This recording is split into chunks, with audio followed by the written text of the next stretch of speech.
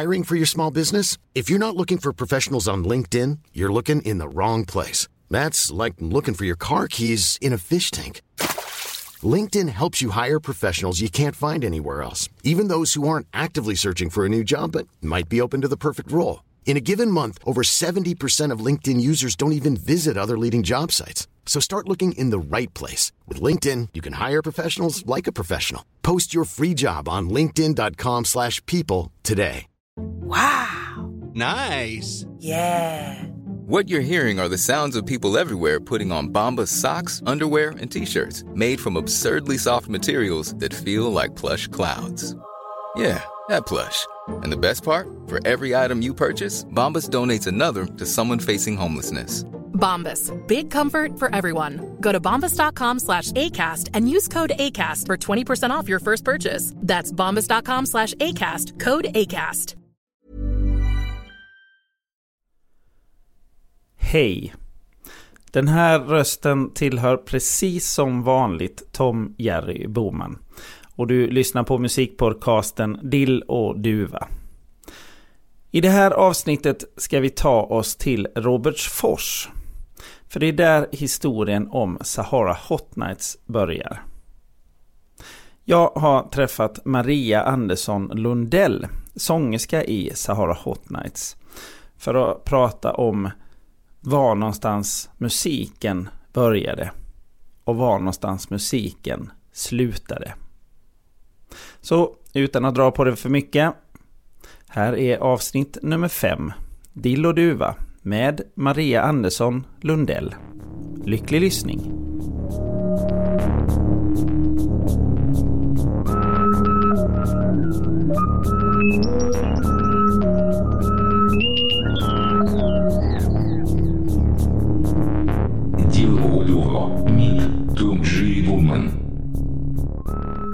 Vad hette gatan du växte upp på?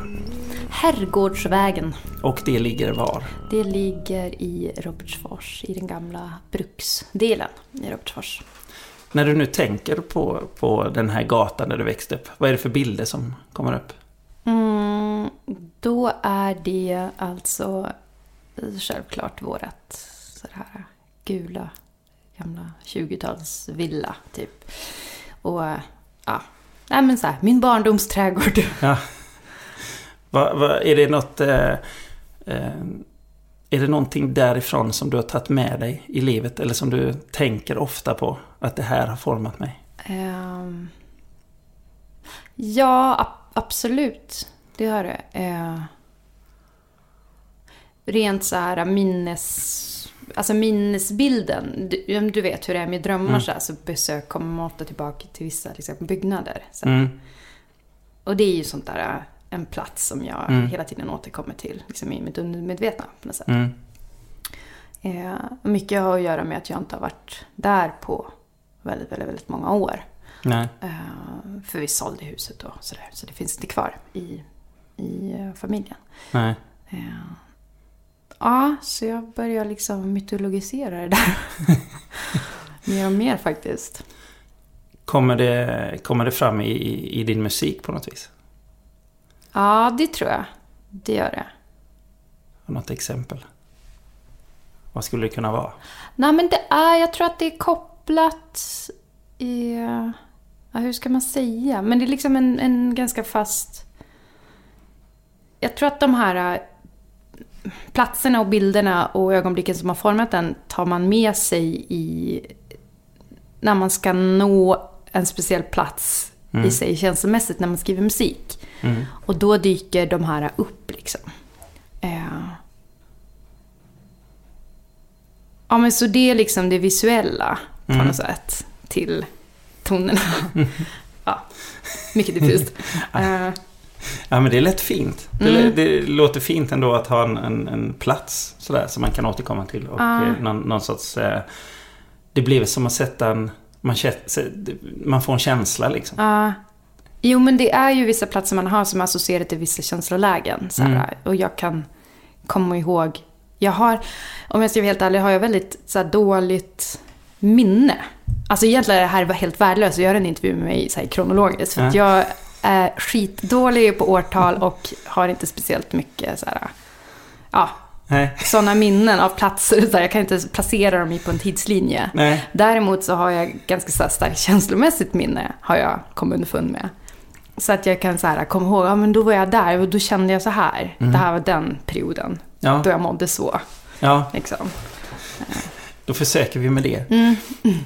Men nu ska jag ändå fråga om en tid. Kommer du ihåg första gången du blev drabbad utav musik? Ja.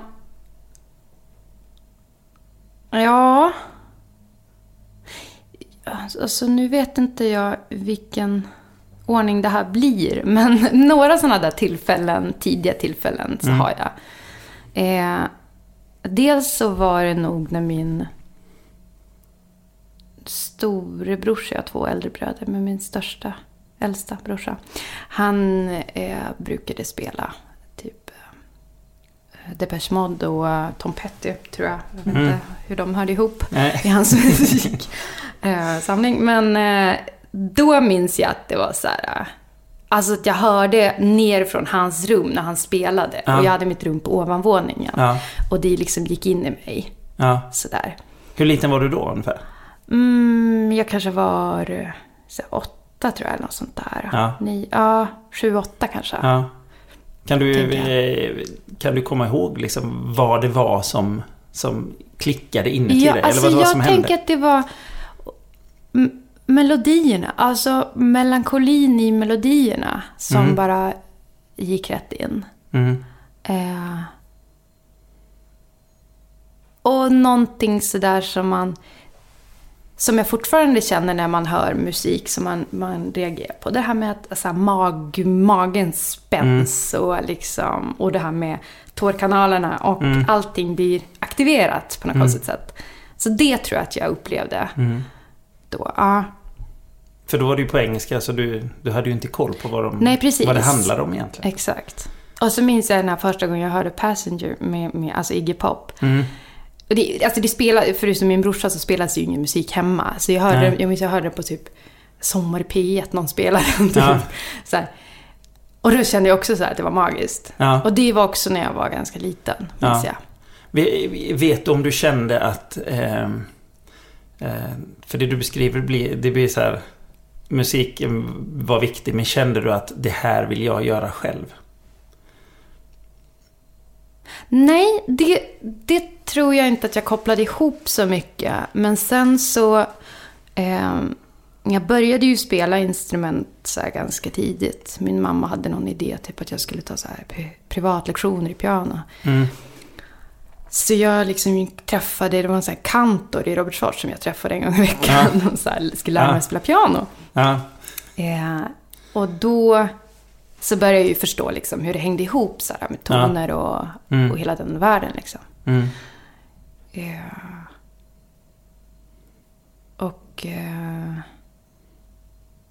Men jag har absolut, alltså det är inte så att jag var så här, jag var ett barn som gick omkring och sjöng hela tiden. Så här, det har jag inte någon minne av. Nej.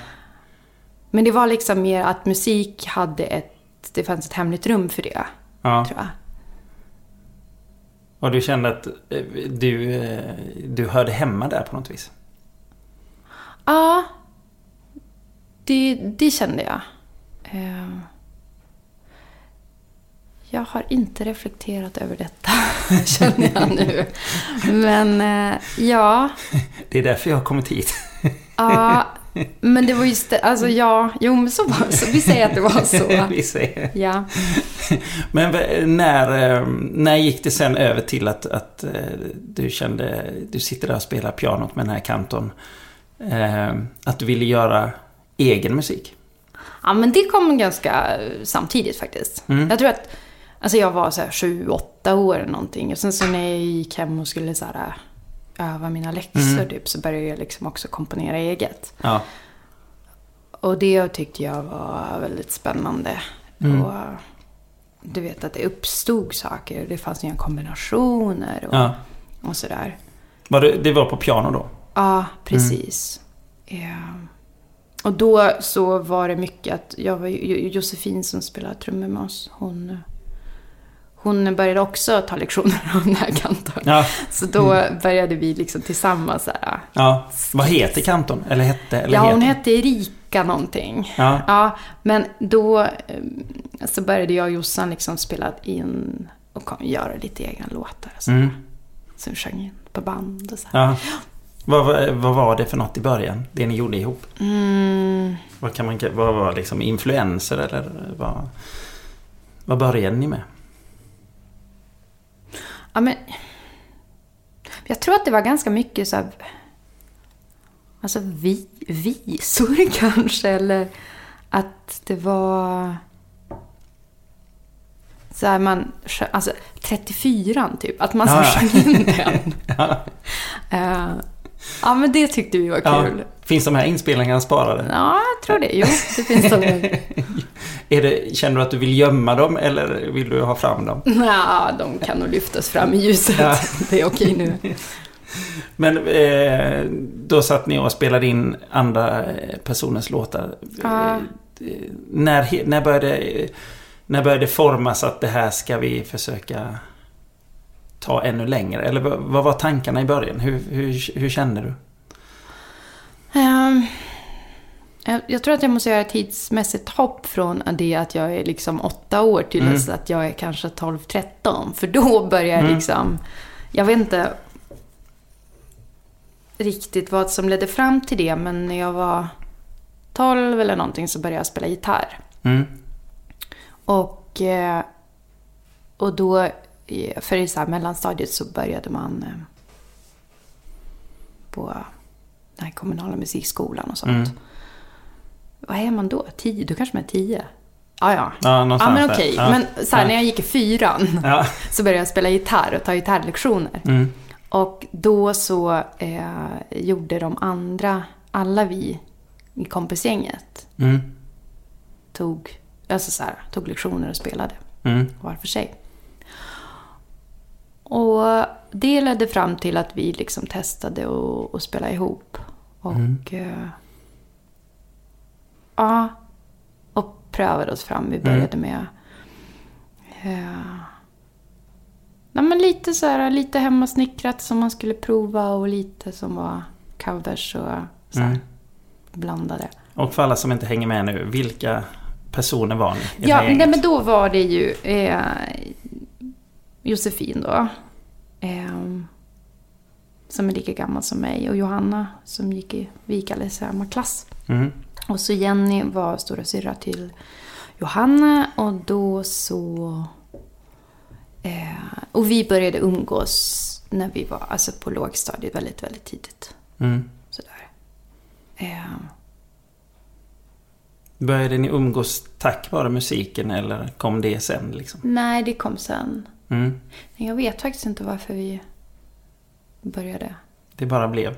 Det brukar vara så, det bara blev. Man hittar på grejer. Ja. Alltså, men vi var nog ganska så här små otäcka såna här barn som ville showa och dansa. Och det gjorde vi väldigt mycket. Och sen utvecklades det till att det blev musik. Sådär. Men ni är där, ni är typ 12 år gamla och börjar spela gitarr och ni gör egna grejer. Hur kan du återskapa känslan utav, hur tänkte ni liksom att vi ska stå på den här scenen eller vi ska vad hade ni för perspektiv liksom? Jag tror inte vi hade speciellt, om jag ser tillbaka på det nu så var det ganska låst. Alltså perspektivet, det var liksom antingen så var man Nirvana eller så var man ingenting. Nej. Alltså det fanns liksom inte så här ska vi ta oss fram. Nej. Och där vill jag spela. Utan det var så här, antingen är man störst eller ingenting nästan. Så här. Ja. Och så jag tror att vi mest liksom harvade på. Vi tänkte inte så, det var så liksom roligt, det var så jävla, det var kul och det var en utmaning när det hände. Och vi, alltså så småningom så började vi liksom måla upp vad vi skulle kunna, hur nästa steg var. Vi började liksom med att så här, låna musik på skolan där så fanns det så här musiksal och Så vi försökte snika till oss typ nyckeln dit så vi kan vara där på kvällarna och sådär. Och repa. Och repade på håltimmar och repade och så. Och sen så till slut så tänkte vi måste ju spela också. Så då började vi så här ringa runt till ställen i Umeå och Skellefteå och så här närliggande ställen där vi tjatade till oss att vi skulle få spela. Och det gick. Alltså är ni fortfarande 12-13 år? Ja. Och vi ringde så här till lokal-tv och skulle men så tjata in sig. Ja. Och så helt plötsligt så var man i de här liksom olika miljöerna, scenerna och Kommer du ihåg er den första spelning som ni hade som var ordentlig eller vad man ska kalla det? Så jag tror att den som jag tänker på som var mest oriktig för mig, det var när vi spelade på en Lucia-vaka i Robertsfors. Och då var det vi och så var det det fanns liksom bara 2 band i Robertsfors. Det var vi och så var det så här black metal band. Så då skulle vi stå för showen liksom efter diskot. Ja. Och då men det var men det kändes mäktigt. Ja, då kände ni nu men nu det har vi var lyckats. liksom, nu har vi markerat att vi här är det här är på riktigt. Vi finns. Ja. Kommer du ihåg mottagandet? Ja, rätt liksom avmätt. Alltså, men med någon så här men som det fortfarande är. Alltså så här 10% som verkligen gillar musik och resten gör inte det. Nej. Alltså. Tänker du på Lucia-vakar i allmänhet eller överallt? Nej, men jag tänker på det. De flesta så alltså överhuvudtaget. Ja. Spela inför folk. Alltså det är 10% längst fram och resten står. Ja, men som verkligen man connectar med på något sätt. Det låter extremt tragiskt. Resten står och undrar vad är det som händer liksom. Resten ska övertygas. Ja, precis. Det är kanske det som är själva utmaningen varje gång. Att precis. Övertyga de där 90% om att kolla exakt. Här, vi är bäst. Ja, men det är en bra morot. Ja, den är bra. Lucia-vaka och sen så fortsatte ni. Vad var nästa liksom stora, om vi räknar det som ett stort steg? Nej, men sen så tror jag att vi... men vi började... Vi fick en replokal i Umeå. Ställe som heter Galaxen. Sen de hade ofta mycket så här punkkonserter, hardcore-konserter. Och det kändes också så ganska stort att få komma in i någon slags sammanhang eller någon slags värld som där det skedde på riktigt. Hur långt är det mellan Robertsfors? Det är 6 mil. Ja. Och från kontrasten att i Robertsfors finns det inget musikliv överhuvudtaget så var det så en scen i Umeå som egentligen inte vi hade något med att göra, men det var ändå så att få vara nära det kändes sjukt spännande. Ja. Och då men det kändes också så här, nu börjar det hända någonting. Så vi tog bussen dit varje fredag efter skolan och sen så åkte man dit och sen så käka på Frasses och så repar man typ och sen så var man tvungen att ta sista bussen hem igen. Ja. Men det räckte liksom för att hålla den här lågan. Ja, och få känna Umeås musikliv som liksom fanns runt dörren på något sätt. Liksom. Exakt. Hade ni hade ni kontakt med andra band och sånt där? Ja, men lite grann, men vi var väldigt blyga. Jag minns vi var på de här konserterna där och försökte verkligen så här, men vi kan inte bara stå här i ett hörn tillsammans. Nu står vi i en ring igen. Vi måste röra oss ut från cirkeln. Och det var helt omöjligt för vi var så man var blyg och man var lite rädd och kände sig liten och kanske också var yngst av alla också. Sådär. Men det var väl liksom våra styrka att vara tillsammans, men vi skämdes oerhört mycket också över det för att vi inte så här vågade så här vidga den grejen. Nej. Under den här tiden här kommer du ihåg hur gick dina egna tankar om musiken just där? Men alltså, vi hade ganska bra självförtroende då. Det började så här...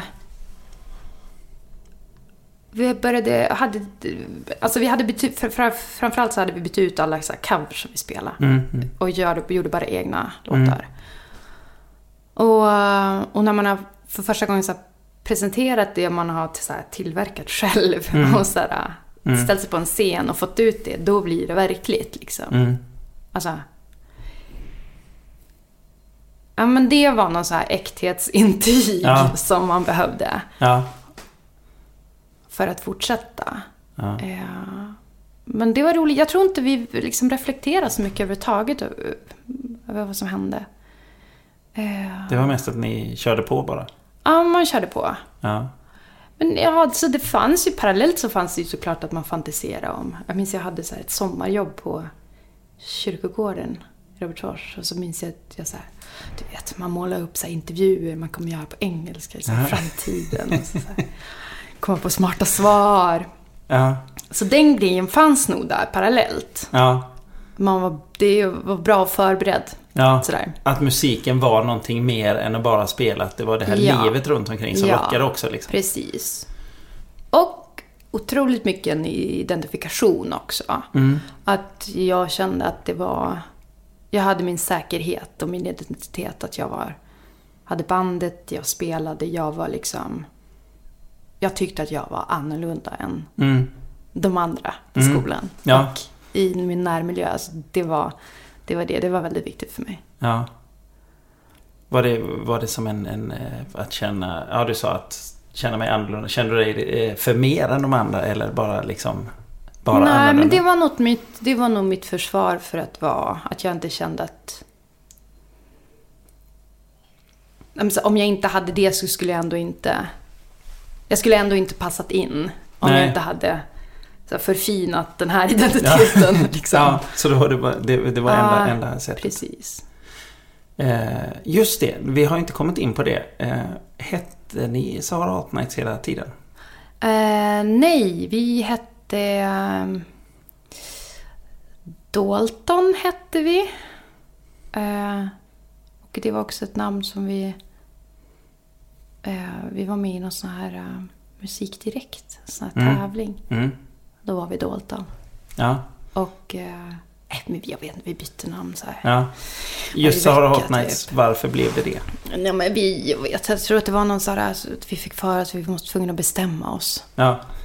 Och du vet hur man gör, man skriver upp en lista med allt man tycker är coolt eller roligt så här. Och då så föll valet på det. Det råkade bli det bara. Det råkade bli så. Och alltså det är ju så här, man är ju sugen på att ändra sånt hela tiden. Ja. Men det bara, så fort man har gjort en skiva så blir det svårt. Ja. Backa det. Ja. För det är ju någonstans här också lite, ni är med i en tävling. Ja. Kan man säga. Och vinner ett... vad ska man säga? Möjligheten att spela in en skiva. Ja. Hur gamla är ni då? Nej, men egentligen så var det så här att vi har varit med i... Först var vi med i det här Musikdirekt. Och då var jag nog 13-14 tror jag. Ja. Och priset, så vi blev, jag vet inte, kanske 3 i lokal i Umeå eller någonting, jag kommer inte ihåg. Ja. Men då fick vi en demoinspelning som pris. Ja. Och så då spelade vi in vårt första demo. Med han från Meshuggah, minns jag, i hans studio. Så gjorde vi det. Och det demot skickade vi sen in till en till tävling. Vi tänkte att det här är... Vi kör det här racet. Ja. Och den här andra tävlingen som vi anmälde oss till sen, det var en tidning i Skellefteå som hade en sån här poptävling med band varje år. Och så kom vi med där och sen så skulle vi... och då vann vi den. Och priset där var att spela in en EP. Ja. Så vi liksom bara levla. Det känns som ni har gått upp med en skylt så här, tävlar för inspelning. Ja, men det var ju skitbra för oss. Smart. Och, så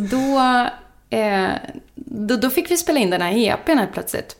Och så kom vi i kontakt med ett skivbolag i Skellefteå som heter Westside Fabrication. Som släppte en massa så här lokala indie-akter typ. Och då så ville de släppa den. Och EP:n hette? Den hette hette Suits Anyone Fine. Precis. Ja, skulle bara kolla om du var med. Ja, eftersom du sa innan att du hade dåligt minne. Ja, men det är bra. Alltså det aktiveras ju när man pratar om det. Jag märker det. Det är bra. Ja. Jo, då släppte vi den. Och så. Och vad hände då? Ja, men då åkte vi ut på en turné. Jag tror att det var så här att Westside, bolaget här, ordnade så att vi kunde åka ut och spela. Det var 1997, 6 eller 7 tror jag. Och då gjorde vi så här en Sverige-turné. Och det gick susen. Ja. Alltså det var jätteroligt och kom massa folk och kollade. Och... Vad var ni för städer? Ja, alltså vi var från från Tranås till typ alltså Haparanda. Alltså lite så här, lite överallt. Ja. Men det var skitroligt så här, första turnén. Och men jag tror att i samma veva med det där så började vi jobba på att göra en fullängdare. Och då så spelade vi in en hel skiva i en studio i Skellefteå. Men om vi stannar lite vid den här första turnén där. Det måste ju ändå vara väldigt speciellt. Kan du komma ihåg att när du är mitt uppe i det där, hur gick tankarna då i den perioden? Men inget, jag är helt nollställd. Alltså jag tror inte jag tänkte. Jag tror inte man förstod. Jag tror att jag tog ganska mycket, att jag tog det för givet. För det var så ett givet steg för mig. Så jag tänkte aldrig så här, det här är en ynnest eller det här är mäktigt. Eller, det var roligt och det var det enda jag fokuserade på. Och lite jobbigt att bli liksom sedd och synad. Något som kom på köpet. För att man märkte att det kom liksom, folk skrev ju om det också sen. Att det där hängde ju ihop.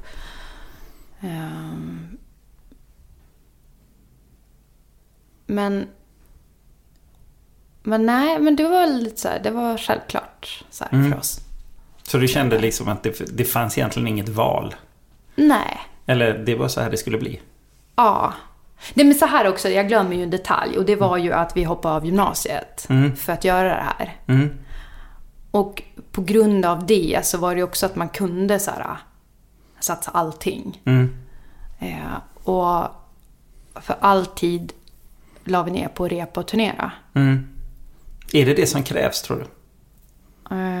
För jag vet andra som har sagt samma sak, att just gymnasiet är många har hoppat av där. Och liksom så här, för att de har känt så himla mycket att det här går inte att kombinera just där. Ja, jo men jag tror det. Men för våran del så hade vi ju, alltså det är ju också en liksom konstig detalj. Men vi blev, så här var det här skivbolaget igen, Westside Fabrication, de hade någon så här samarbete tror jag med kommunen. Att Skellefteå kommun, de hade så här identifierat sig som en så här musikfrämjande kommun någonting.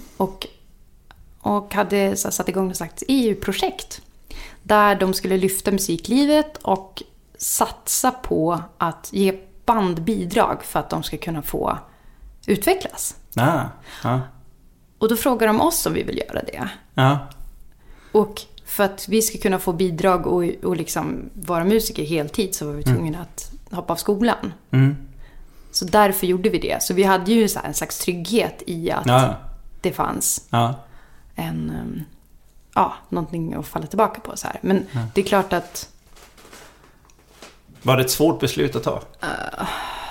Nej, inte för mig. Jag tror mina föräldrar tyckte det var dumt. Men jag tjatar nog rätt mycket. Faktiskt. För det känns ju som ett beslut. Det går ju inte, det är oåterkalligt liksom. Man kan inte komma på 5 år senare. Nej, men jag går om liksom. Nej, fast jag tror att man alltid i sådana lägen ska intala sig själv så här, jo men jag kan komma tillbaka. För att annars gör man inte liksom. Nej, Och sen bara så flög det liksom. Det funkar jättebra och ja. Och sen är ni börjar på er första skiva. Ja, som precis. Den släpps 99, va? Yes. För jag tänkte vi skulle prata om ett gemensamt konsertminne vi har, du och jag. Du är på scen och jag är framför scen. Det är på Emmabodafestivalen 99. Aha. Spelar ni på. Ja, det stämmer. Och detta är ju innan jag släppt den första skivan, måste det ha varit. Ja. Så det är ju i augusti. Just det. Så, Jo, det kan stämma. har du något minne av spelningen? Nej, ingenting. Ingenting? Nej. Var det bra?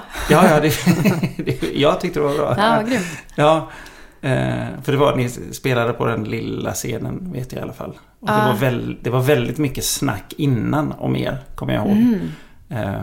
Att så här är de som kommer att vara stora nästa år liksom. Jaha. Titta på dem nu. Just det. Det här kan vara en försköning i efterhand bara för att man själv var där. Att det var jättemycket Precis. folk, men jag vet inte, var det? Eller du kommer inte ihåg? Nej, jag kommer inte ihåg alls. Nej. Så här, jag har nog minne så här backstage-området. Det är ju det enda. Men inte själva spelningen. Nej. Jag antar att själva grejen att vara på scen och så här skedde på rutin, fast allting som var omkring var helt nytt. Ja, och det var det som var coola. Ja, nej men det var mycket, mitt minne av det är mycket att det var bra, men just att det var mycket snack så här, innan och efter att men de Sarah Hot Nights, det är de ni kommer att se nästa år. Slå igenom jättestort så här, debutskivan är på väg, det här kommer att vara så. Så det var mycket så att man var väldigt noga att inte missa denna grej liksom. Ja, det var bra att man inte liksom snappade upp det där, tror jag. Att det var förväntningar. Alltså så här. Ja, just det, för då hade ni blivit helt... Ja, det låter ju skitläskigt. Så här att allting hänger på det här, vilket det inte gjorde. Men... Nej, men jag kan ju se det, alltså så här, om man blickar tillbaka så kan jag ju förstå den grejen. För att jag har sett det hända andra band. Ja. Så här, vad en hype är, eller vad ett snack är och vad det är. Men jag tror att man är rätt blind för det. Ja, det är ju bra faktiskt. Ja, jag tror det. För just då så var ju liksom Emmabodafestivalen, det var ju den där som här ser du banden innan de riktigt är så här.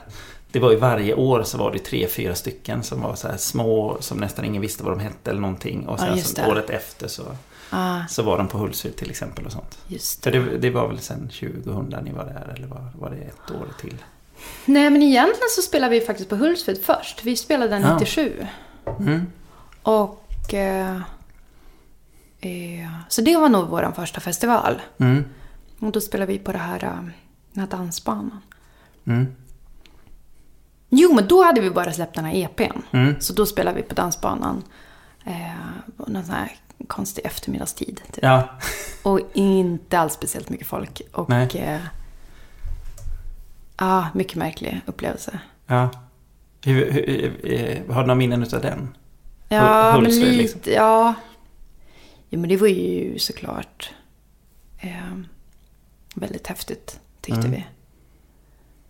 Nej, jag var så här fokuserad. Jag tappade bort mina Dr. Martens. Jag glömde dem där. Så att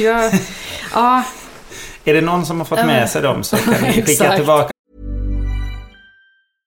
How would you like to look 5 years younger? In a clinical study, people that had volume added with Juvederm Voluma XC in the cheeks perceived themselves as looking 5 years younger at 6 months after treatment. Look younger, feel like you. Add volume for lift and contour in the cheeks with Juvederm Voluma XC. Reverse signs of aging by adding volume to smooth laugh lines with Juvederm Volure XC. For important safety information and to find a licensed specialist, visit Juvederm.com. That's JUVEDERM.com. Not for people with severe allergic reactions, allergies to lidocaine, or the proteins used in Juvederm. Common side effects include injection site redness, swelling, pain, tenderness, firmness, lumps, bumps, bruising, discoloration, or itching. There's a risk of unintentional injection into a blood vessel, which can cause vision abnormalities, blindness, stroke, temporary scabs, or scarring. Talk to a licensed specialist to find out if it's right for you.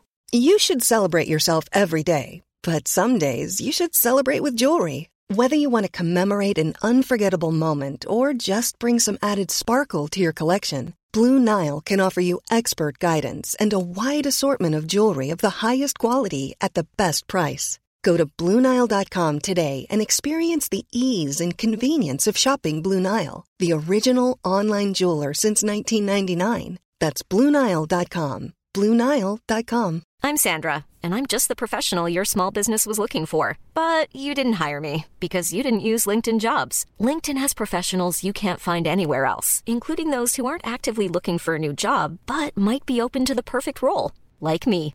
In a given month, over 70% of LinkedIn users don't visit other leading job sites. So if you're not looking on LinkedIn, you'll miss out on great candidates like Sandra. Start hiring professionals like a professional. Post your free job on linkedin.com/people today. Precis. Där i alla fall så släpper ni er debutskiva. Yes. Och då händer det ännu mer saker, tänker jag mig. Ja. Men det var ju också en sån här grej som du beskriver, att det finns en förväntan och så. Men det är någonting som inte vi kände av. Nej. Alltså jag vet inte om jag ska tala från där jag är nu här, 2015, eller att jag ska gå tillbaka till hur jag tänkte, för jag tror inte att jag hann tänka. Det var som att det gick klyscha väldigt snabbt. Ja. Men jag tror inte jag riktigt hängde med i att alltså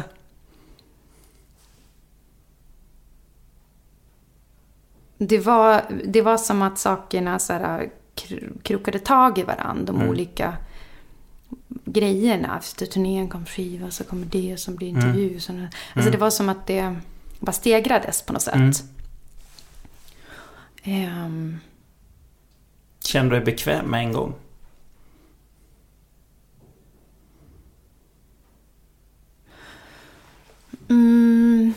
Men jag tänker att det enda som är skillnaden är att man fortsätter ju spela som man alltid har gjort. Och där är man van och det är man trygg i. Men det som förändras är ju att man tvingas bli, oavsett om man vill eller inte, så tvingas man bli självmedveten.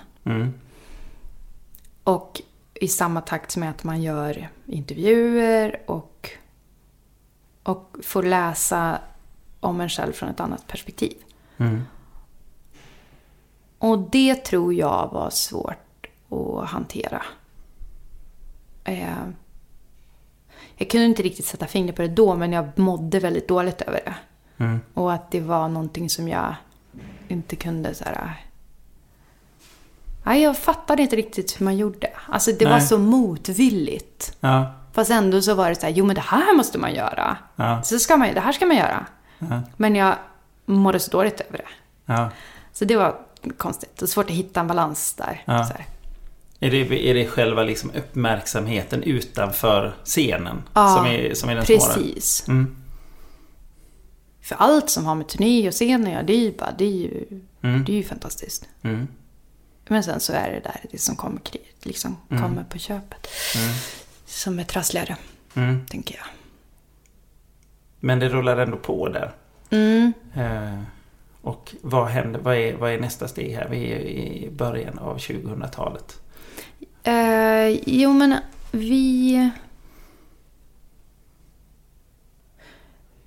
Jag tror att vi åkte liksom på lite så här Englands turnéer och så där också. Så här är det ju att jag är ju van, märker jag nu, att de andra i bandet fyller i lite detaljer. Ja. Jag har dem inte. Nej, ni har ett gemensamt det kollektiva medvetandet, precis. Som är olika saker. Exakt, jag måste träna upp det här nu. Ja. Att minnas själv. Det är bra. Men ni åker ut på lite turnéer och sen så ska ni börja spela in er andra skiva. Ja, precis. Hände det någonting musikaliskt som ni tänkte på? Eller, för då hade det, precis som du säger, Eller jag tänker, då har ni blivit liksom självmedvetna vad väldigt många människor tycker och tänker om er. Var det någonting som du liksom så här helt plötsligt började sitta och tänka på? Nu ska jag göra musik här och nu kommer det vara massa människor som kommer att tycka och tänka. Och det kommer vara många som lyssnar på det här. Jo, men lite tror jag att man tog med sig det.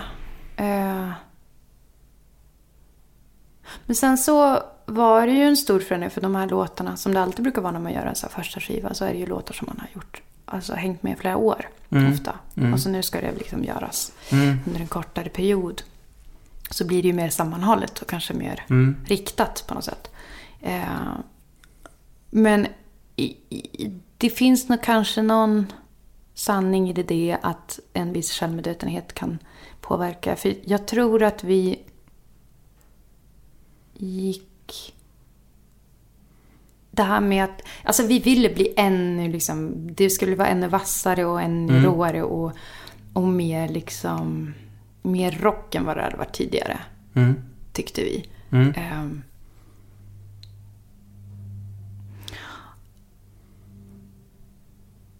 Och alltså det handlar ju såklart om så här, vad man lyssnar på. Alltså vad jag lyssnar på för musik har ju förändrats hela tiden. Den är ganska rörlig sådär. Men liksom när den första skivan var mer liksom, den är ju skitkonstig, men den är ju så mer experimentell och lite poppig liksom, fast ändå så här. Ja, jag förstår den inte riktigt så här. Men om du skulle lyssna på den idag så vad skulle du, eller lyssnar du på det idag? Nej, men jag tycker det är så roligt. Jag älskade ju Suede och så. Alltså, jag försöker ju sjunga på brittiska. Alltså, det är så mycket märkligt allting. Men jag förstår ju ungefär vad jag ville.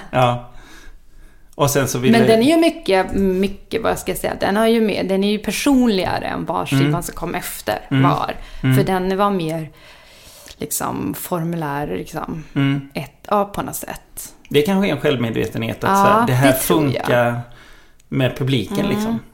Ja, men också den egna utmaningen tror jag, att komma underfund med hur, alltså när man har kommit från någonting där man har gjort låtar när man inte har haft en susning om vad en låtstruktur är, så plötsligt blir det utmaningen så här, hur gör folk? Hur sitter låtar ihop? Vad är det? Och plötsligt så liksom bara, just det är så här vers, refräng, vers typ. Alltså det handlar om så små grejer, men plötsligt så här, var det som var kicken, att man bara, men jag kan få ihop en låt som låter som en annan låt. Det behöver inte låta helt stört. Nej. Så här.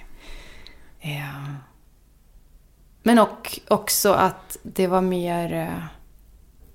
Det var roligt. Alltså jag tror att jag tyckte det var väldigt så här... Det var mer gitarr också, sånt. Gitarriff och sådär på den andra skivan. Och sen så producerade Chips Keesby den skivan. Och han hade gjort Helicopters och vi tyckte att Helicopters var så jävla bra. Så. Hur kom det sig att ni började samarbeta med honom?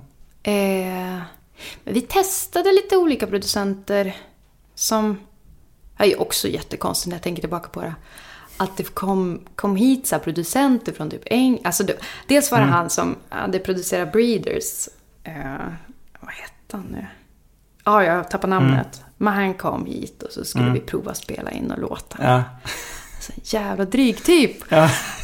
Och liksom lite så här alltså gubb liksom. Slemmig och... Han skämtade typ om han hade handskar på sig för att han runkade. Alltså det var så jättekonstigt. Men vi trivdes inte med honom. Nej, jag förstår det. Och då minns jag att jag tror att det var liksom någon från skivbolaget då, BMG, som hade så här skött den där kontakten och fått hit dem. Och de blev ju så här, men för vi satt just på tvären. Så här, vi vill inte vara, alltså nej. Vi förstod, alltså vi tänkte inte på att någon hade... Alltså det där är liksom någon har engagerat sig för att få över någon hit till Sverige nej. Som ska... Alltså jag tror inte vi tänkte på sånt. Nej. Alltså så det fanns liksom... Nej, men det passade inte oss. Då sket vi det och så var man bara skitsur och bara frös ut personen. Och han var så Maria Chicken. Nej, men du vet, jag hade så mycket samarbetssvårigheter och sådär. Så bara, jag vet, alltså, och då kan man så fundera i efterhand så här, ja men jag var typ 19. Vad förväntar man sig av 19? Alltså, jag tycker det är så jävla konstigt. Men ja. Så då... Han förtjänar att bli utfryst, låter det som. Ja, nej men det var lite olika producenter så här, som vi testade. Och någon från som producerar, jag kommer inte ihåg vad den hette, som pratade om Sonic Youth. Ja, men det är ju namnen som faller bort också. Skitsamma. Så till slut så blev det Chips. För att han fanns här i Sverige och han är grym på alla sätt. Och vi spelade in den här skivan någonstans på någon skärgårdsö typ. Ja. Och... Hur tycker du att det blev? Om du tänker nu.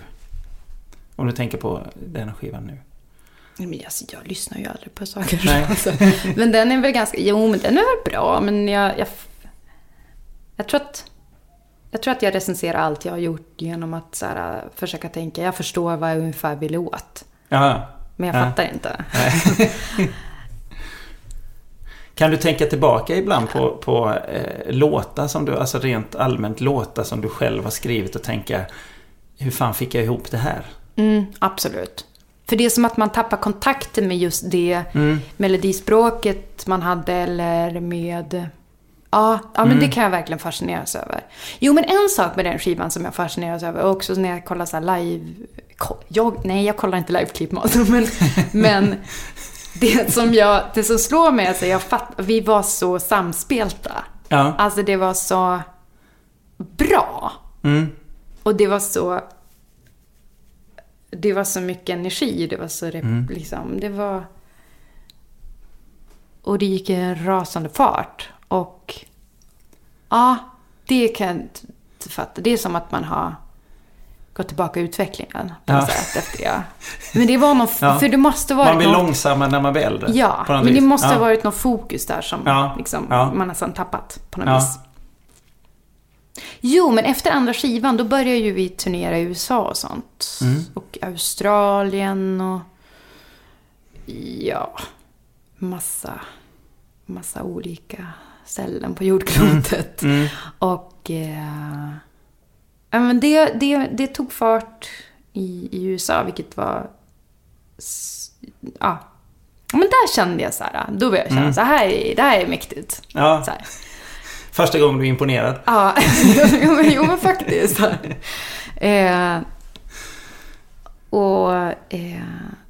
Nej, men så gjorde vi några USA-turnéer och vi skulle släppa den här skivan där. Och nej, men det var väldigt häftigt. Men jag tror att vi då, eller jag, hade kommit på något sätt, man kommer i fas med det som händer. Man börjar fatta liksom vad, ja men så här, sammanhanget, vad de olika bitarna är i musik. Alltså så här, det här är att spela musikbranschen nästan. Musikbransch på något sätt. Att man så här, man blir inte lika provocerad av, eller så här, man är inte lika rädd för det. För att man har på något sätt man tycker att man kan bemästra det lite grann. Man blir avslappnad i sitt eget. Ja, utan att det tummar på ens integritet eller så här, det musikaliska. För jag tror att på första skivan och sådär, då var det så mycket som att man sparkade bakut liksom, när det så fort det inte handlade om musiken och så fort det var så här, allt annat var irrelevant på något sätt. Ja. Och nu liksom kunde man ändå så här, jag fattar vad de är ute efter så här. Ja. Jag prisar dem lite grann, men så vinner jag lite frid på något sätt. Har det varit viktigt alltid att du behöver behålla din egen tanke om musiken du gör? Ja, det har det. Verkligen. Just det du säger att du inte liksom plisar någon annan utanför liksom. Jo, men alltså jag tycker att det är...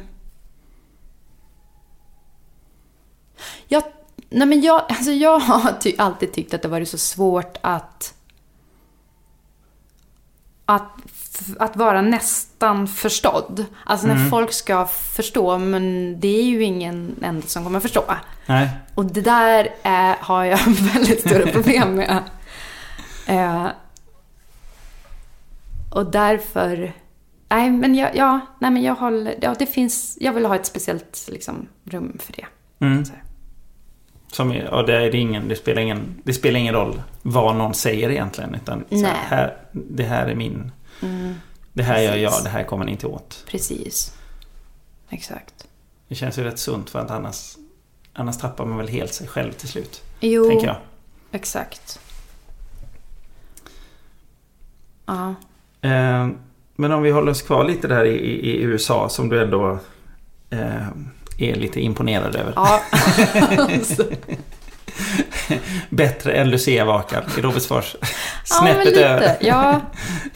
Bara, men det var kul. Det var roligt. Och det var så här att åka alla de här milen, alla de här staterna.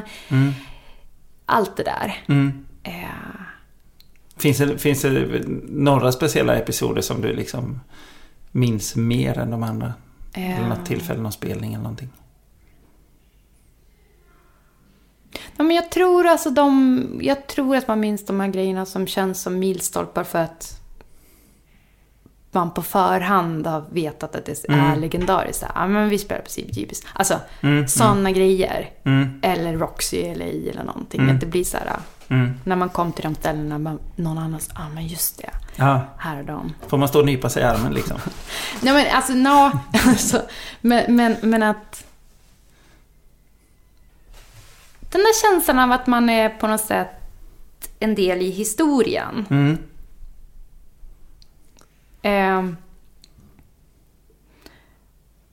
Även hur påhittad den grejen så är det någonting som finns, någonting att det här finns en förankring i någonting. Och det tror jag att jag inte kände, till exempel att turnera i Sverige, så kände jag inte den grejen att man är förankrad i någonting som en väldigt lång tradition. Nej. Jag känner inte det lika starkt, men i USA känner jag den mer.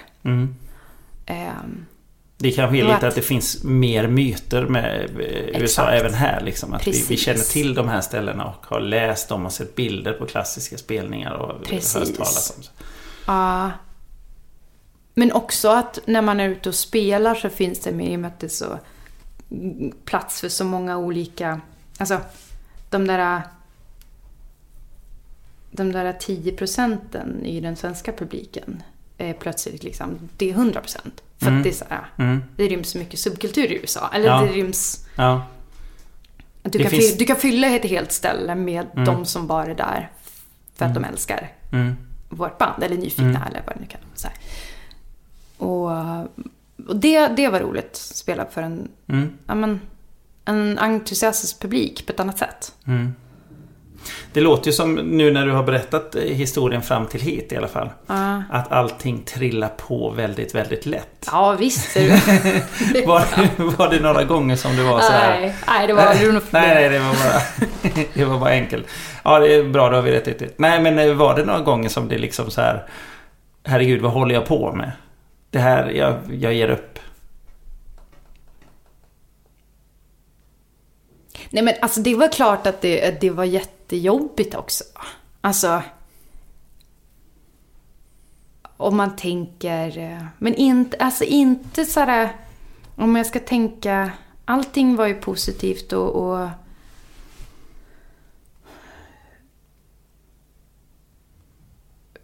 ja, men alltså som vanligt, alltså de här framgångarna kanske inte löper parallellt med den så här personliga framgång. Nej, alltså, nej. Det är liksom, det är två olika saker. Det går så här. Det kan ju uppstå ett väldigt stor skillnad mellan hur man mår och var man liksom, hur det går. Ja. Så. Ja. Så det var alltså det jag undrar mer är ju som du sa innan, att allting går rätt fort liksom. Hände det någonting med er i bandet just den här tiden? Eller var ni alla på liksom samma nivå hela tiden?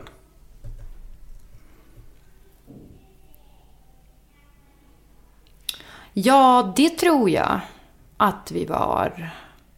Och Alltså hur menar du på samma nivå? Nej, men alltså ibland kan man ju ha liksom, alltså, även i andra situationer att man kanske är man är ett gäng med människor, så händer det väldigt mycket i det här gängets liv på något vis liksom, alltså, fast det händer för alla samtidigt. Och så helt plötsligt är det någon som är lite mer ambitiös eller någon som är lite mindre ambitiös, och så blir det massa spänningar däremellan liksom. Jo. Hade ni några sådana liksom? Eller det är... Nej, men jag tror, och det som vi också kan se, så att vi nog piskade varandra rätt hårt, så här, för att det skulle vara liksom, alla skulle... Det fanns inte utrymme för att vi skulle liksom ha olika viljor eller liksom... Alltså vad som helst. Någon längtade hem när de var i Detroit. Nej, men det fick man inte. Alltså så här, det var liksom, det fanns inte... Det skulle vara... hållas på plats. Ja. Och vi utgick ganska mycket från att vi alla fungerade exakt likadant. Så det fanns inte det där... Och det var som ett perspektiv som man har haft ända sedan barn. Att man utgår från att alla är likadana. På något sätt. Ja. Så här, om man är jämnårig. Ja. Det blir också något, alltså det låter ju som att ni stöttade varandra väldigt bra. Att ni fungerade nästan som en enda stor enhet. Ja, fast jag skulle inte säga att vi stöttade, men det var snarare tvärtom. Ja, okej. Att vi var jävligt elaka. Eller inte men alltså att vi... Nästan som att ni konkurrerade med de andra, alltså mot varandra, och det sporrade er att så här, hålla ihop sig själv liksom, på något sätt. Ja, men det var liksom inte så bra att visa sig svag. Nej. Ja, nej, men alltså det gjorde... Du har faktiskt... Du har rätt i det. Men jag tror... Vad jag menar är att jag tror inte vi ville se det. Nej. Utan det var som att såhär, det här bandet var som ett skepp som måste hållas i kurs liksom. Ja. Och det fanns ett utrymme för att liksom... svaja om det. Så. Nej, då får du bara köra på. Ja, men så här var det då. Då hade vi släppt den här skivan. Och så fanns det... Det var som att de här vinnarna blåste i våran riktning typ i USA och sådär. Men då så ville BMG då... Alltså vi släppte den här skivan på ett litet bolag som heter Jet Set Records. Och sen så gick... Så när liksom det gick bra så ville BMG plocka upp den. Så här, och släppa skivan som kom där på. Och då skulle det satsas väldigt, väldigt, väldigt mycket.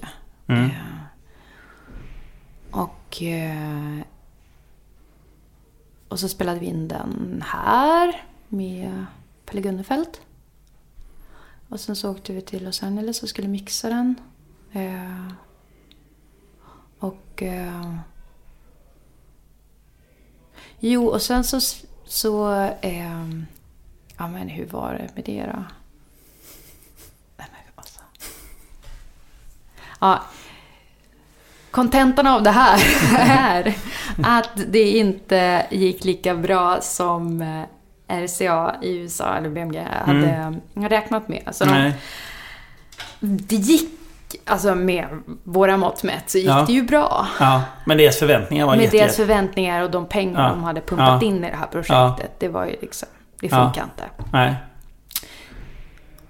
Så då... Så plötsligt liksom så...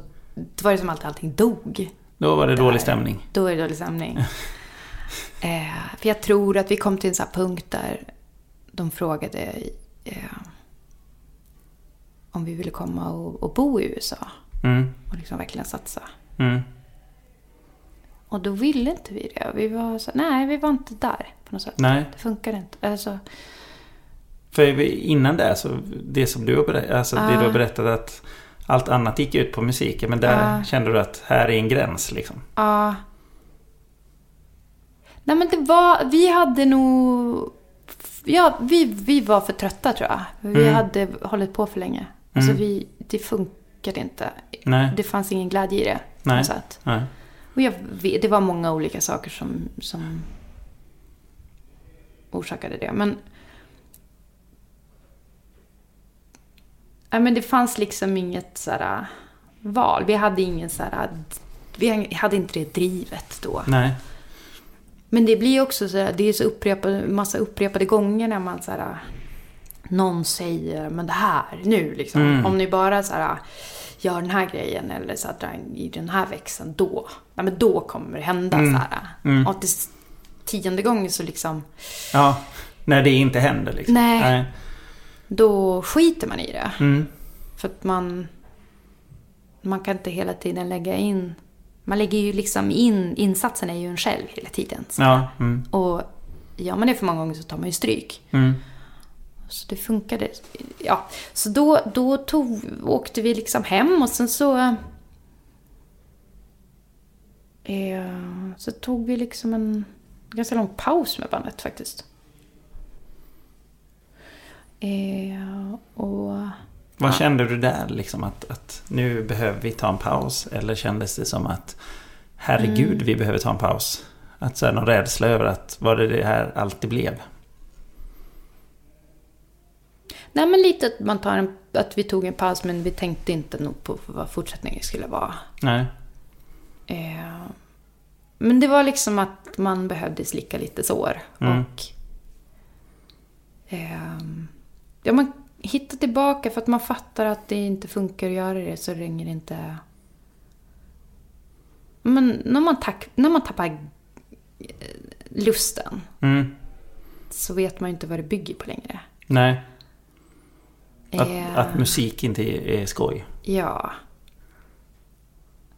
Och det där tror jag att det liksom kan vara en konflikt i band överhuvudtaget, så här att jag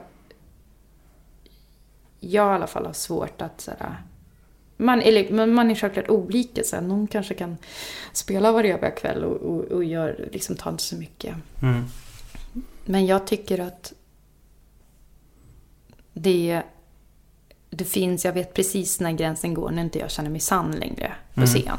Alltså jag tror inte på vad jag själv gör, jag vet inte vad jag sjunger om, och jag förställer mig. Och så fort jag börjar förställa mig så kan jag inte göra det längre. Nej. Och det där är ju jättesvårt att komma, alltså bestämma gemensamt i ett band. Så här. Men fan, det är ju bäst att vi drar upp, alltså vi måste turnera, vi måste liksom få en inkomst, vi måste spela. Och så kanske man känner att det funkar inte, för jag kan inte, jag tror inte på det längre, och då är inte jag bra. Nej. Nu kommer du tillbaka till den samma sak, att du verkar ju ha en väldigt stark känsla i det där. Att inte, som man kan kalla, sälja ut sig på något vis. Liksom. Att det är ju väldigt så här självreglerande på något sätt, den där känslan. Och ibland så kör man över den grejen, eller försöker. Men den liksom kommer alltid ifatt mig. Och det, alltså en sån sak är ju en issue i ett kollektiv. Att man inte bara kan bestämma sig, utan det finns känslor som ska spela in också. Och alltså, och då menar jag att alla är ju, bandet har ju så här, har ju känslor, men liksom man kan vara bättre eller sämre på att styra det. Så ja. Och det är ju vanskligt att så här, försöka så här, leva ett liv efter att vad som är lustfyllt och inte. Men samtidigt är det ju bra med en kompass där man vet. Ja, för någonstans alltså, lyckas man så då är det ju det bästa som finns. Precis. Att göra sakerna det man själv tycker är de viktigaste grejerna och som känns bra. Det är ofta då blir de ju bra liksom. Exakt. Per automatik. För jag tror också det att det de flesta människor, precis som du sa, man pressar sig över den gränsen att så här, det här är inte jag egentligen, men jag gör det ändå för att. Precis. Men det är ju det tycker jag är det allra svåraste. Det är ju att veta vad är en liksom, okej, vad är lättja, vad är rädsla och vad är så här, vad är att jag går emot min magkänsla eller vad jag mår bra av. Och så testar man och så kör man på liksom. Ja. För att det sista man vill är att det ska vara att man att det inte är bra eller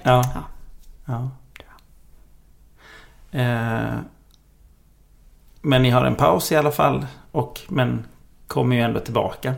Ja. Vad var det som gjorde jag tänker mig att du börjar skriva låtar igen, eller ni.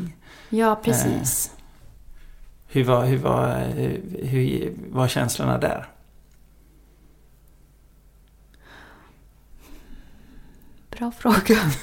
Bra fråga. Men jag tänker att det där kommer...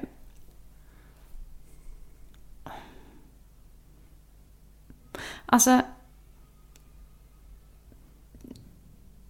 den där lusten att skriva kommer ju smygande.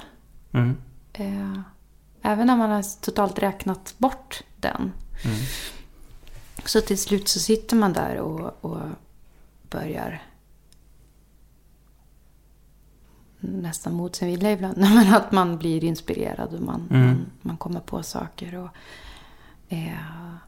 Och det är ganska skönt, för jag kan själv så ta det som det är så ett sundhetstecken för mig. När jag är så här, känner jag att jag vill skriva, så mår jag bra på något vis.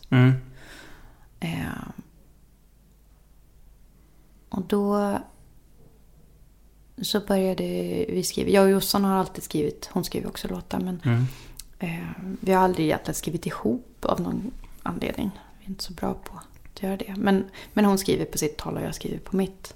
Och sen så presenterar vi sakerna för varandra. Och då så hade vi helt plötsligt så här, jag tror det var 2006 då kanske. 2005. Så hade vi plötsligt en massa skisser och låtidéer och sådär. Som vi ville göra något av. Och då så hörde vi av oss till Björn Yttling. Och började samarbeta med honom. Och så...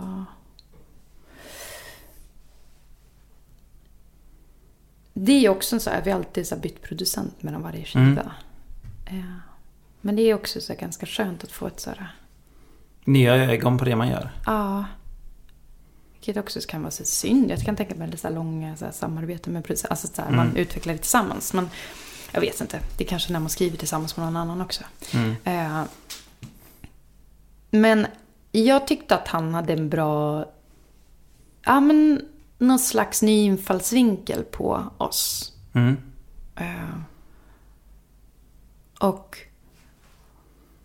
Och när vi spelade in den så tyckte jag, och jag kände nog för första gången så där att det var väl, ja men jag tyckte att jag kom närmare det jag tyckte var jag på något vis.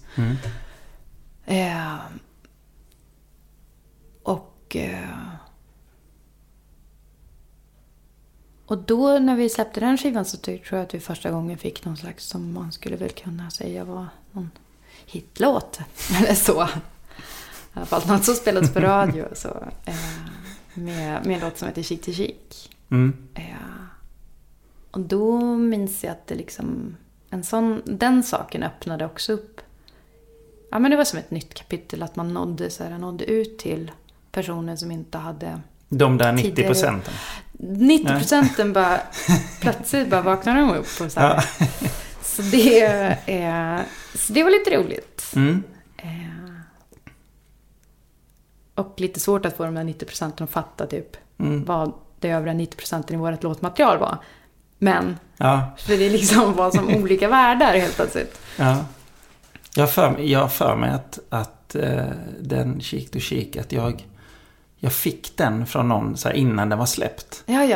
Och spelade på någon förfest. Så här, så man skulle så här, lyssna nu här. Och så skulle jag säga till alla på festen. Så, men det är en ny låt som är osläppt här. Gissa vilka det här är. Så här, lyssna på den här ni har tagit. Och alla sitter och lyssnar. Vilken rolig tävling. Ja, och ingen satt att det var ni. Jag trodde så här, men det gör ni väl. Nej, det gissar. Gud vad intressant. Ja, det var väldigt roligt liksom. Så någonting hände ju där liksom. Alltså som vi utifrån som inte har gjort det själv när vi att det var sån skillnad mot det andra.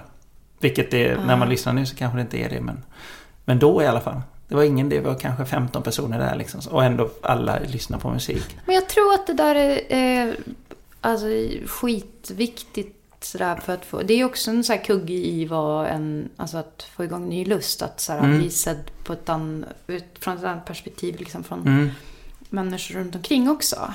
Att sådär, inte behöva associeras. Eller jag tror att hela tiden man strävar efter det, att sådär, kunna associeras med någonting nytt, eller liksom inte vara stöpt i en form.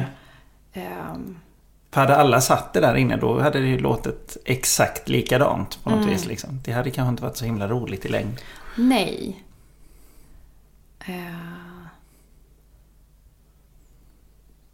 För just det att du pratade om att det var musik som att du själv kom på alltså dig själv på något vis. Liksom. Eller ännu mer än vad det hade varit innan. Jo, men det handlar ju liksom om hur man utvecklas som låtskrivare också. Jag tror att det där är också en så här sanningsjakt på något vis. Att så här, man tycker hela tiden att man närmar sig sitt jag på något vis. I sitt skapande. Hur kom den låten till?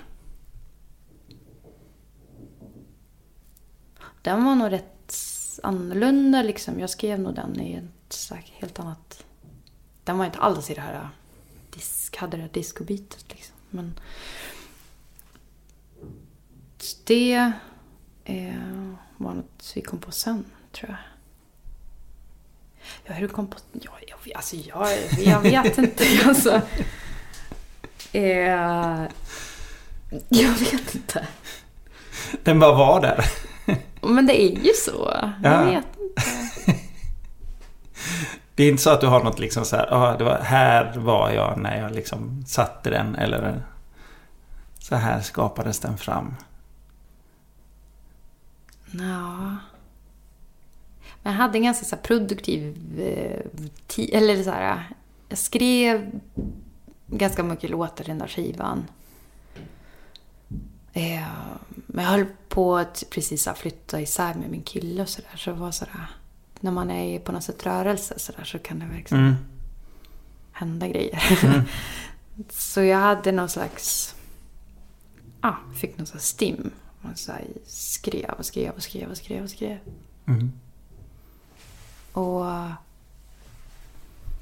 så det tror jag var, men det var nog uppkomsten till den här skivan. Det var just att man hade satt sig i rörelse på något vis. Att något nytt skulle börja. Precis, exakt.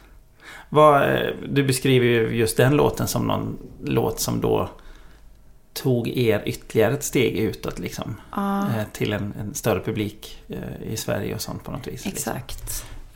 Och det resulterade i... Ja, vad resulterade i? Alltså, ja... Säg att pengarna trillar in. Ja. Alltså, jo, men då var det lite pengar inblandat där. Och... nej, men det var rätt så här kul att se hela den grejen, att det var... men så här, vad en låt kan göra, hur man kan kommunicera med folk bara med någonting som är sådär igenkännbart, lättillgängligare. Alltså det är som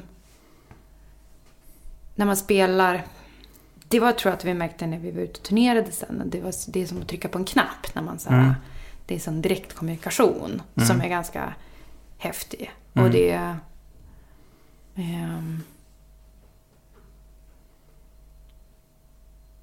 men det var rätt kul. Alltså, själv, jag fattar, jag har aldrig varit speciellt duktig på att såhär, urskilja vad som är en singel. Alltså jag kan inte det där. Nej. Jag tror att jag underskattar också vad jag tror kan vara en effektiv låt eller någonting. För jag tror att jag tror att jag överskattar det här med att det handlar om enkelhet och direkthet. För det är inte det. Det är någon mer som är det. Och det är någonting som inte jag kan avgöra. Det är bara så här, det är en lyssnare som kan avgöra det. Om vi hoppar fram här och tänker lite på nutid. Du håller på att spela in en skiva. Du vill hoppa över med 2 senaste skivan för det blir samma grej. Det är mest att vi inte ska sitta och... Nej, jag vet. Nej. Absolut inte. Nej men jag... Nej men och sen så kom vi till en sån här paus igen. Ja, precis. Och sen kom det en skiva, sen kom det en turné. Och sen var det en ny paus. Ja. Och så i Sahara Hot Nights AB. Exakt. Ja. Nej men skivan som du spelar in nu. Ja. Som är du. Ja. Nej men alltså jag tror att det som är en följd av det jag precis har berättat, att det liksom det blir en upprepning. Till slut vet man inte vad man ska göra för att förnya sig. För att rimligtvis borde det räcka med liksom det här fundamentala att så här, spela live och spela in skivor och skriva låtar och sådär. Och det är roligt, det är fantastiskt i sig.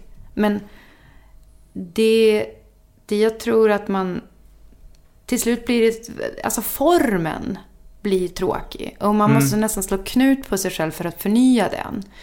Och vi håller på med det rätt mycket, försöka inför oss själva liksom. Ja, men vi ser det från det här vinkeln, vi tänker så här, vi gör det här, men det blir som att det blir samma sak. På något märkligt sätt. Ja. Och så känner vi efter vår senaste skiva, som jag för övrigt tycker är det bästa vi har gjort. Jag tycker vi aldrig varit så... Alltså jag tycker verkligen att det var väldigt, väldigt bra allting. Men det var som att vi kände inte att det fanns... återigen, lust som var slut. Man har tagit koll på den en gång till. Ja. Och så bestämde vi oss till slut för 3 år sedan så här att nej men vi nu struntar vi det här. Alltså på riktigt, inte så här nu hålla en dörr öppen, för jag tycker det är för att försöka hitta en annan vinkel. Och det här är ju en grej som handlar om att man också ofrånkomligen blir äldre. Och att det här kollektiva spricker lite i sömmarna. I takt med att man växer upp och man utformar sina personligheter, sina viljor och sina lustar och sådär. Så det var som att vi var väldigt så olika helt plötsligt. Samma sammanhållning och samma vänskap såklart, men ändå att det fanns olika... Det är sånt man inte vet från början egentligen. Precis det där som varför det just blev ni. Det Exakt. Bara blev liksom. Ni kunde inte ha någon aning om vilka ni var egentligen. Liksom. Nej. Nej men då har vi haft en period nu av att vi har sysslat med lite olika grejer. Några har inte sysslat med musik alls. Och jag har väl känt att jag ska försöka skriva en skiva och göra det i eget namn. För att jag vill prova på hur det är att göra det i mindre skala. För att ge mig själv någon slags fristad på något vis och inte behöva... Ja, men att... Ja, men försöka utforska vad är det? Vad är att göra det själv? Hur blir det då? Vad är skillnaden? Vilka egna beslut är jag tvungen att fatta? Så här, hur gör man? Alltså, jag märker ju att det finns otroligt mycket så här otränade muskler på något vis. Så att jag är helt så här... Ja, men vissa grejer, alltså som man har, när man har gjort det här tillsammans med andra, så har man automatiskt låtit andra tagit hand om vissa bitar. Så här. Och det kan organisatoriska prylar, ekonomiska grejer, alltså allting. Nu får du göra allting själv. Och nu får man fattar man plötsligt att nu ska jag verkligen så här öva upp de här grejerna. Ja. Är det som att lära sig musik på nytt? Eller lära sig hela processen på nytt? Ja. Alltså... Och det tycker jag känns lustfyllt att göra. Det känns roligt att få försöka fatta liksom på nytt. Och på gott och ont att ingen har ingen förväntar sig ett skit. Nej. På något sätt. För du sa innan det där nu, när vi började prata här om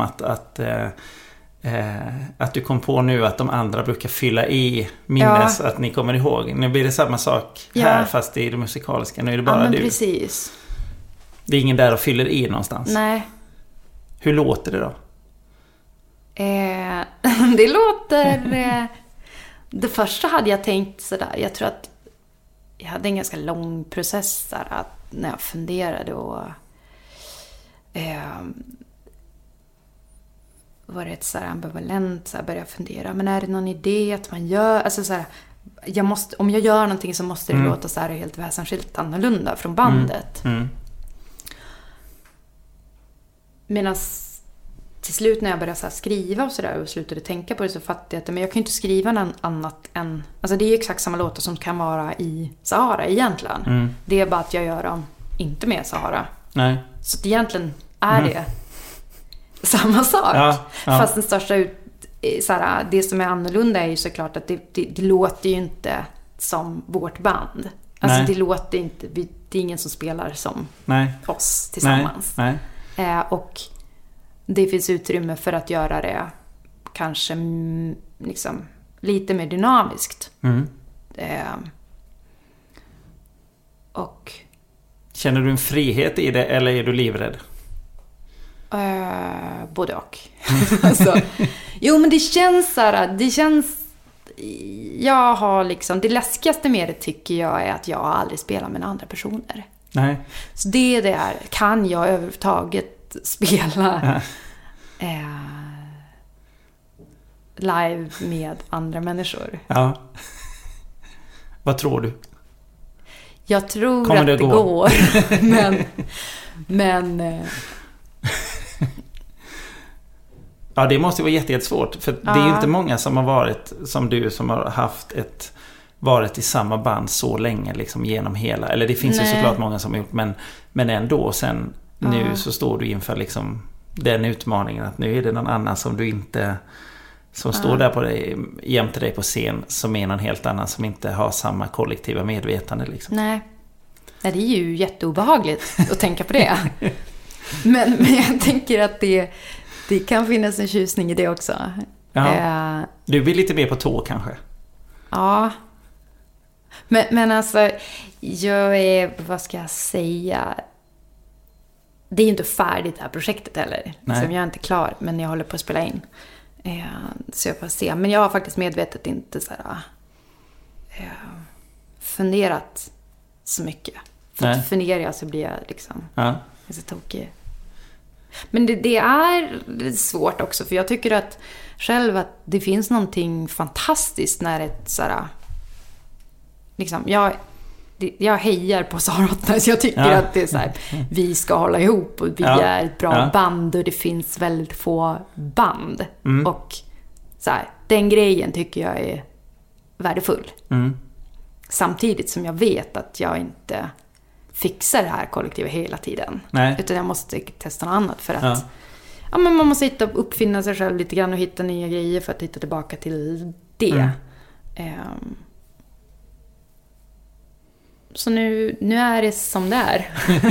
Nu är du där. Ja, jag har tvingat in mig själv i ett hörn. Men det är spännande och kul också. Ja, det är bra. När man målar in sig i ett hörn så får man nymålat golv i alla fall. Ja, just det. Ja. Klassisk saying. Precis. Men när du spelar in nu, hur mycket gör du själv? Utav alltihop, eller? Nej, jag är inte... Men jag har...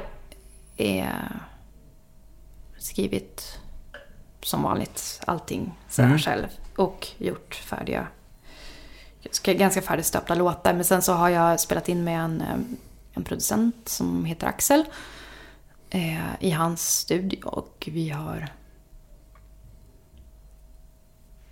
tillsammans producerat liksom. Men så är det.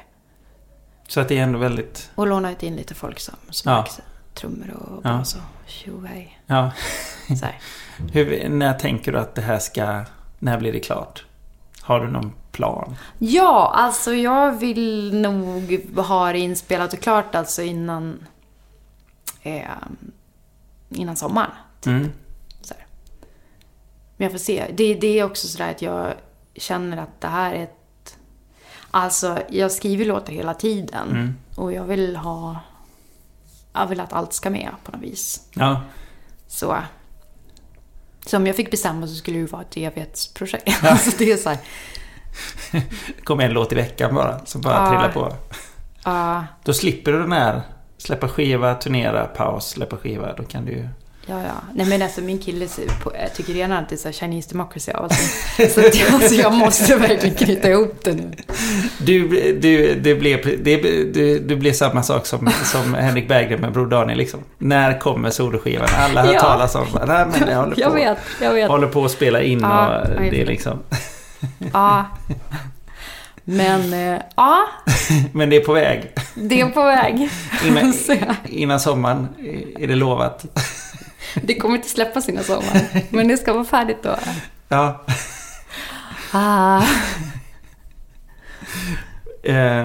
Vi hoppas väl på innan sommaren kanske. Ja, men precis. Ja, men vi säger det. Ja, nu har du fått press. För nu kommer ju detta här att ligga ute liksom. Ja, just det. Du sa ju att innan sommaren. Nej, men det är bra. Skapa lite ofrivilliga deadlines. Ja. Dialogo med Dungji Woman.